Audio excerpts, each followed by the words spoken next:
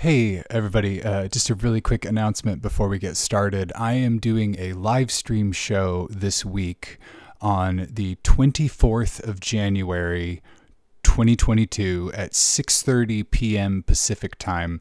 It's going to be a YouTube stream, and you can find a link in the info for this episode. I'll also put a link on my Instagram bio if you don't quite know where to find it. So yeah, come hang out with me, watch me play some songs. I'm going to play some new songs. I'll probably have some special guests. It should be a really fun time, and it's going to be my last major live stream before I go to the Arctic. I might do like a little Instagram stream or something, but in terms of something planned ahead of time with a set list, that'll be happening. I will be taking requests as well. So, come on down if you get this information before 6:30 p.m. Pacific Standard Time, the 24th of January, 2022. For those of you listening in the future, hello. Let's get to the episode. Have we got a show for you? I've no idea what we'll do. Welcome, my friends, to this charming tableau. Have we got a show for you? Hello, everybody. Welcome to this week's episode of Strangely and Friends, the podcast. My name is Strangely. This is the podcast, and if you're listening to it, that makes you one of the friends. Let's see. Has there been anything interesting happening lately? I don't know. I haven't really been following much of anything, in the news. I saw a thing on Wikipedia when I was looking up something else that apparently this December we're getting a new Doctor Who. Somebody's going to be replacing Jodie Whittaker, I think is the current Doctor Who. Great. It sounds like she made quite a lot of Doctor Who. I haven't been watching Doctor Who much lately. I caused a great deal of consternation for a friend of mine yesterday when I mentioned that we are about a year away from the 60th anniversary of Doctor Who. It's maybe more like a year and a half, but sometime in 2023 they will be doing a 60th anniversary Doctor Who something. And my friend was like, we just did the 50th. So anyway, I mean, I haven't really noticed a lot of the passage of time in the way that some people do. You know, I didn't get invited to my 10-year high school reunion for reasons that I think should be obvious to anyone who knew me back then. I don't blame them for not wanting me around. Yeah, am I sad about that? I've never really paused to wonder. I guess? I don't know. Write me a postcard if you think I should be sad about it.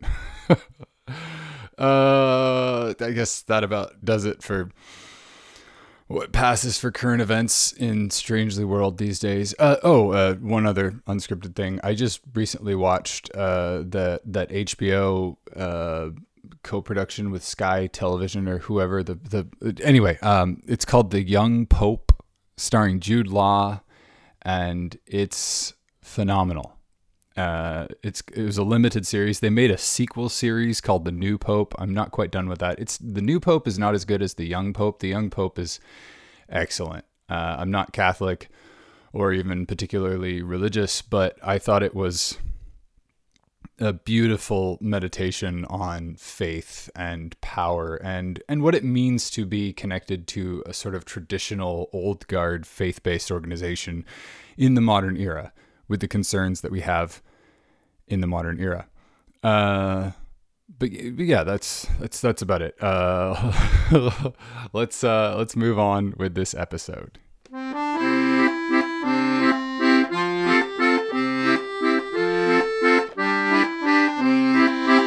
Strangely recommends in 200 words or less, including these 11.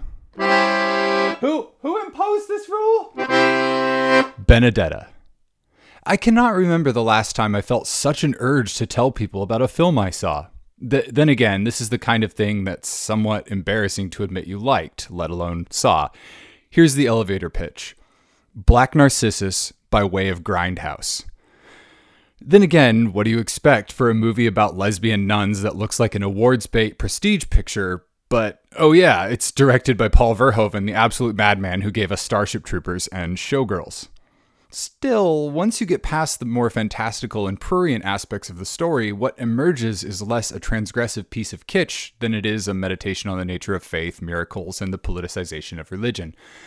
I am also a vocal proponent of any piece of art that seeks to portray people in the past as possessing the same basic human traits as we do today. And this movie takes that torch and runs with it. Is it high art? Maybe not, but it'll definitely make you feel something. And isn't that what art is all about? New Year's resolutions, or the 4-3-2-1 list. I'm going to open with a quote from Neil Stephenson's cyberpunk classic, Snow Crash. Until a man is 25, he still thinks, every so often, that under the right circumstances, he could be the baddest motherfucker in the world. If I moved to a martial arts monastery in China and studied real hard for 10 years, if my family was wiped out by Colombian drug dealers and I swore myself to revenge, if I got a fatal disease and had 1 year to live and devoted it to wiping out street crime, if I just dropped out and devoted my life to being bad. End quote. Then again, there is something of a counterpoint offered by one of my favorite inspirational quotes. This is from Mary Schmick's 1997 graduation advice, everyone's free to wear sunscreen, which was made famous by Baz Luhrmann's excellent song adaptation. Don't waste your time on jealousy. Sometimes you're ahead, sometimes you're behind. The race is long, and in the end, it's only with yourself. In the midst of these dark, wintry months, I feel like the timing is right to think about my plans, my hopes for the future, and what lessons I've learned in the past. Both the above quotes have weighed heavily in my mind as I consider some of my more quantifiable failures to meet the very simple goals I set for myself. I'm sure you are familiar with the concept that failure, no matter how annoying, can be a great teacher. I guess. Nowhere have I failed more than in the realm of New Year's resolutions, and yet, perhaps by designing failure into the program, one can actually still accomplish a great deal, and maybe learn something along the way. At the end of 2019, I created a list of several New Year's resolutions and publicly shared them with the listeners of this podcast. The 2020 resolutions ranged from the vague, quit streaming stuff and learn to understand my carbon footprint, to the concrete, make at least 36 episodes of this podcast, read 52 books, and read Moby Dick. The final resolution was somewhere in between. Learn to speak Finnish. Looked at one way, you could say I was a titanic failure at my resolutions. I did not finish reading Moby Dick. I did not learn to speak Finnish. I did make 36 episodes of this. I did not make 36 episodes of this podcast. I think the final number was somewhere in the neighborhood of 20. And I most certainly did not discontinue consuming streaming media. The fact that I entered 2020 with this as a planned trajectory is one of the great historical jokes of my life. To my credit, I did hold out until some point in mid-May, stolidly ordering and borrowing DVDs, even as my peers finally decided to get caught up on that one show they always had been meaning to watch. There was a bright spot, though. I did not read 52 books. I read 121. More than double my original number. Sure, I failed in many of my aspirational goals, but I did accomplish something impressive. What is it about the idea of resolutions in general? Why do we keep making them if we fail so often? After all, if we cared about our decision to go on a diet, crack open a classic book, or call a loved one more often, why would we fail to follow through? I argue it's because a resolution is about a goal, a direction. A person you want to be, something you are headed toward. We are all fallible and yet always capable of some kind of improvement. Perhaps that is why I went even bigger with the following year's resolutions. Undaunted by my previous failures and buoyed by my success at overachieving at 1 out of 6 resolutions, I created the 4-3-2-1 list. 43 things I wanted to accomplish in 2021. Just like the 2020 list, these ranged from the concrete and attainable, number 3, finish reading Moby Dick, and number 16, apply to at least 2 grad schools, To the fantastical and difficult. Number 17, have my academic work published. Some of them seemed downright impossible. Number 39, acquire Brennivin, my favorite Icelandic spirit, pretty much only sold in Scandinavia. Would have required, number 1, return to Europe, to happen. Indeed, rereading the list, I'm not entirely sure what some of these even mean. Number 6, escape systems of coerced consent. Somebody was reading some Marx. While the list included numerous difficult things, there were a few gimmies as well. I included number 6, graduate from university, number 11, write a postcard, and number 18, finish watching Breaking Bad. I had less than 10 episodes to go to reach that last one, but it still felt like an accomplishment to finally get around to watching every season of what some call the greatest television show of all time. I liked it. It's a little aside for you. That's not in the script. All told, I was able to achieve 26 out of 43 items, 60%. Compared to my 16% success rate the previous year, that is pretty dang amazing. Then again, it might still sound like a failure. Only 60%? That's not even a D. Even with a failing grade, looking over the list of things I did accomplish, I'm still happy I made the list. There are numerous things on it, like number 2, apply to the Arctic Circle Artist Residency, and number 13, Flossmoor, that I doubt would have happened without appearing on the list. In 2021, I achieved successes I would have thought impossible, and I failed at things I thought would be easy, but I'm glad I tried. That's why I will always write big, long lists of things I want to accomplish in a given year from here on out. Even if I only manage to tick off a single item from a list of 43, that is still something I wanted to do, and then did. For 2022, I've upped the ante and written a list of 44 things I want to try to have done. I call it the 4422 list. While it took me a considerable amount of time to come up with 43 things last year, it was easier writing the list for this year.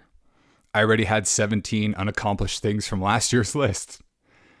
Instead of beating myself up about not managing things like number 8, finish reading Empire Express, I was able to acknowledge that I had read loads of other books, and this one can still be in the queue. I once visited the house of a friend who had an entire wall of her home devoted to a kind of vision board or planning space. An area the size of a ping pong table was divided up into 4 quadrants marked this week, this month, this year, this decade. There were hundreds of post-it notes on the wall tracking everything: grocery lists, college applications, books to read, health observations, dreams, schemes, and skin creams. It was all up there. On another wall was a small cluster of post-it notes under the word victory. I asked how the system worked. It's simple, she said. I try to move as many things from the planning wall to the victory wall as I can. If something doesn't happen, then I just move it to the month, year, or decade list. Everything moves. Eventually, it moves back to the week bit. There is always a place for things, and sometimes they happen later than I thought they would. I like that there is a place to catch the stuff I can't get to, instead of ignoring it and hoping that the shame will just fade away. I wish I could reproduce for you the exact wording of the conversation, not least because my friend is far funnier than I will ever be. Humor aside, I think I have captured the spirit of her system. She had set herself up with a perfect kind of to-do list, or maybe personal Kanban board. Failure was not only expected, it was actually part of the flow. Whenever I start to spiral into the self-recriminatory miasma that pulls down all self-employed artists during less than productive periods, I think of my friend and her board. She had discovered that it was far more important to maintain the general momentum of one's life rather than become focused on any specific goal at any given time. As I settle comfortably into my 30s, I witness ever-increasing numbers of my peers giving up on youthful causes, plans, and dreams. Why does it have to be this way? To be sure, some of the things we set aside as we grow older are probably for the best, but then again, maybe not. I may never end up being the baddest motherfucker in the world, and honestly, it sounds exhausting. Trying to buy a stick of butter at the grocery and ending up in an epic kung fu battle using shopping baskets as improvised weapons, Oh, that bit could be fun. Sorry. Point is, I don't think I've ever had that particular fantasy, but I do always hope to be the best possible version of me. That second quote, "The race is long and in the end it's only with yourself," has always traveled with me, reminding me that I'm not competing with anyone except for perhaps myself in the past. Strangely, from 2020, managed to read 121 books. In 2021, I raised that number to 131. I cannot wait to see what happens in 2022. Maybe I will read 150 books. Maybe I won't even make it past 10. Whatever happens, I just hope it's better than it was before. And even if it's not, there's probably a lesson to be learned there too. Now, if you'll excuse me, I need to get back to practicing my basket katas. I don't know what that means. Oh, sometimes I write these scripts like in advance, and then when I'm reading them for the recording, I'm like, what are you talking about, dude?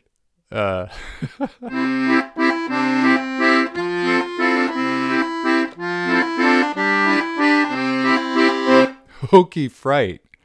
Have you heard about Crazy Samurai Musashi? This action film is built around one very simple gimmick. The central action scene, comprising the bulk of the 91-minute running time, is a single, continuous shot.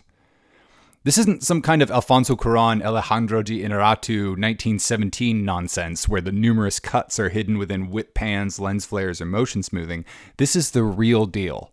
For 77 straight minutes, you get to watch Miyamoto Musashi fight 588 enemies. While the film purports to be based on historical events in the life of the real Miyamoto Musashi, a master swordsman, I have no idea how accurate it is. The team behind the film certainly do their best to make the world feel real and lived in. The fact that you actually watch this guy fight, hide, sneak, catch his breath, and drink water for over an hour adds boatloads to the sense of immersion. Tak Sakaguchi, I know I'm butchering these names, so sorry. Tak Sakaguchi does an excellent job of playing the swordsman, and you really get to watch his energy lag as he becomes ever more beat up as the proceedings wear on. According to the promotional materials for the film, he broke a finger, a rib, and 4 teeth while shooting the central fight sequence. Damn. The film is bookended by a framing story setting up Musashi's fight with the Yoshioka. God, I feel so bad. I didn't think about the fact I'd have to read this out loud. Musashi's fight with the Yoshioka clan. The Yoshiokas, I'm so sorry, have assembled a massive force, hundreds of men, in preparation for the arrival of a single attacker. At the beginning, some of the hired goons are talking amongst themselves, and one man who has seen Musashi fight before actually soils himself. It's a fun setup, and you can tell everyone is having a good time, even if they are playing some arch stock characters. But when the film is solely constructed around such a bold gimmick, it lives or dies on the strength of that gimmick.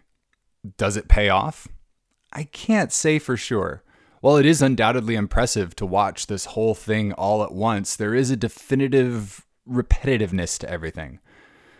The moves being used seem pretty standardized, and many of the attacks get used dozens, if not hundreds of times. Watching this, I get the sense that the stunt teams figured out a few different combinations of moves and then employed them in a semi-improvised manner. Then, too, there are obviously less than 588 guys, so they're tapping in and out, and you will notice some of the same faces showing up multiple times throughout Musashi's battle. There's one guy who seems to specialize in getting, flipped to the ground and then having his head stepped on. It's clearly the same guy multiple times, so it's like, oh, here he comes, he's about to, oh, there it is! The less repetitive moments, including some genuinely impressive boss battles with higher-ranking enemy swordsmen, are awesome, though. Not only for their interesting outcomes, but also because they are a welcome change of pace. Speaking of changes of pace, my favorite moment of the film occurs about halfway through, when Musashi sneaks off to catch his breath somewhere, or possibly pee, and the camera follows a pair of low-level enemy samurai who fall to insulting one another and then start fighting each other.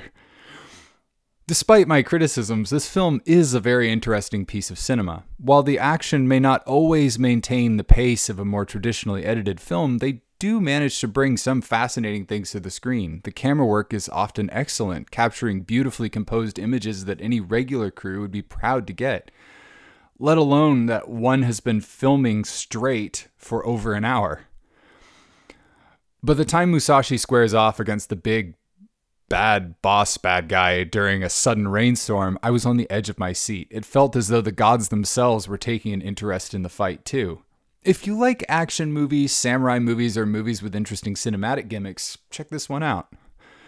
I'm not saying it's good, but at least now you've heard about it. Mailbag.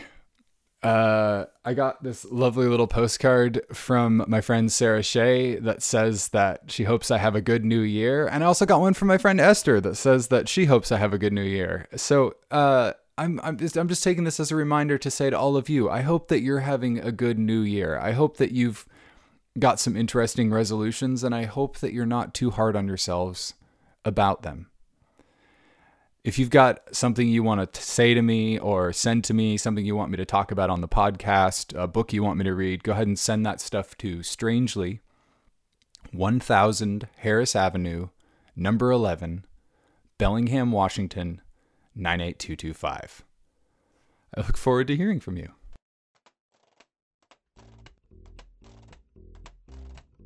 Thank you so much for listening to this week's episode of Strangely and Friends, the podcast. I, as always, am just absolutely face pressed to the ground, bowing down to my amazing supporters over on Patreon. Without all of you folks, this would not be possible. It really does keep the lights on in Strangely World. You have no idea how often that Patreon PayPal payment is what buys groceries for me. Thank you all so much from the bottom of my heart. If you'd like to get on board and help start supporting this podcast, you can head over to patreon.com/strangely to find out how you can become a supporter. I'm going to be sending out a funky little zine type thing to just my Patreon supporters at some point in the near future. I just am finishing up sending out zines to everyone who backed my Kickstarter back in November, and I really enjoy making them. I really like writing, and it's a fun little way to share a piece of writing. So keep your ears to the ground, and obviously everyone on Patreon will be the first to hear about it. So thanks so much for listening. I hope you are all somewhere safe and of a comfortable temperature, and I will see you all next week. Cheers.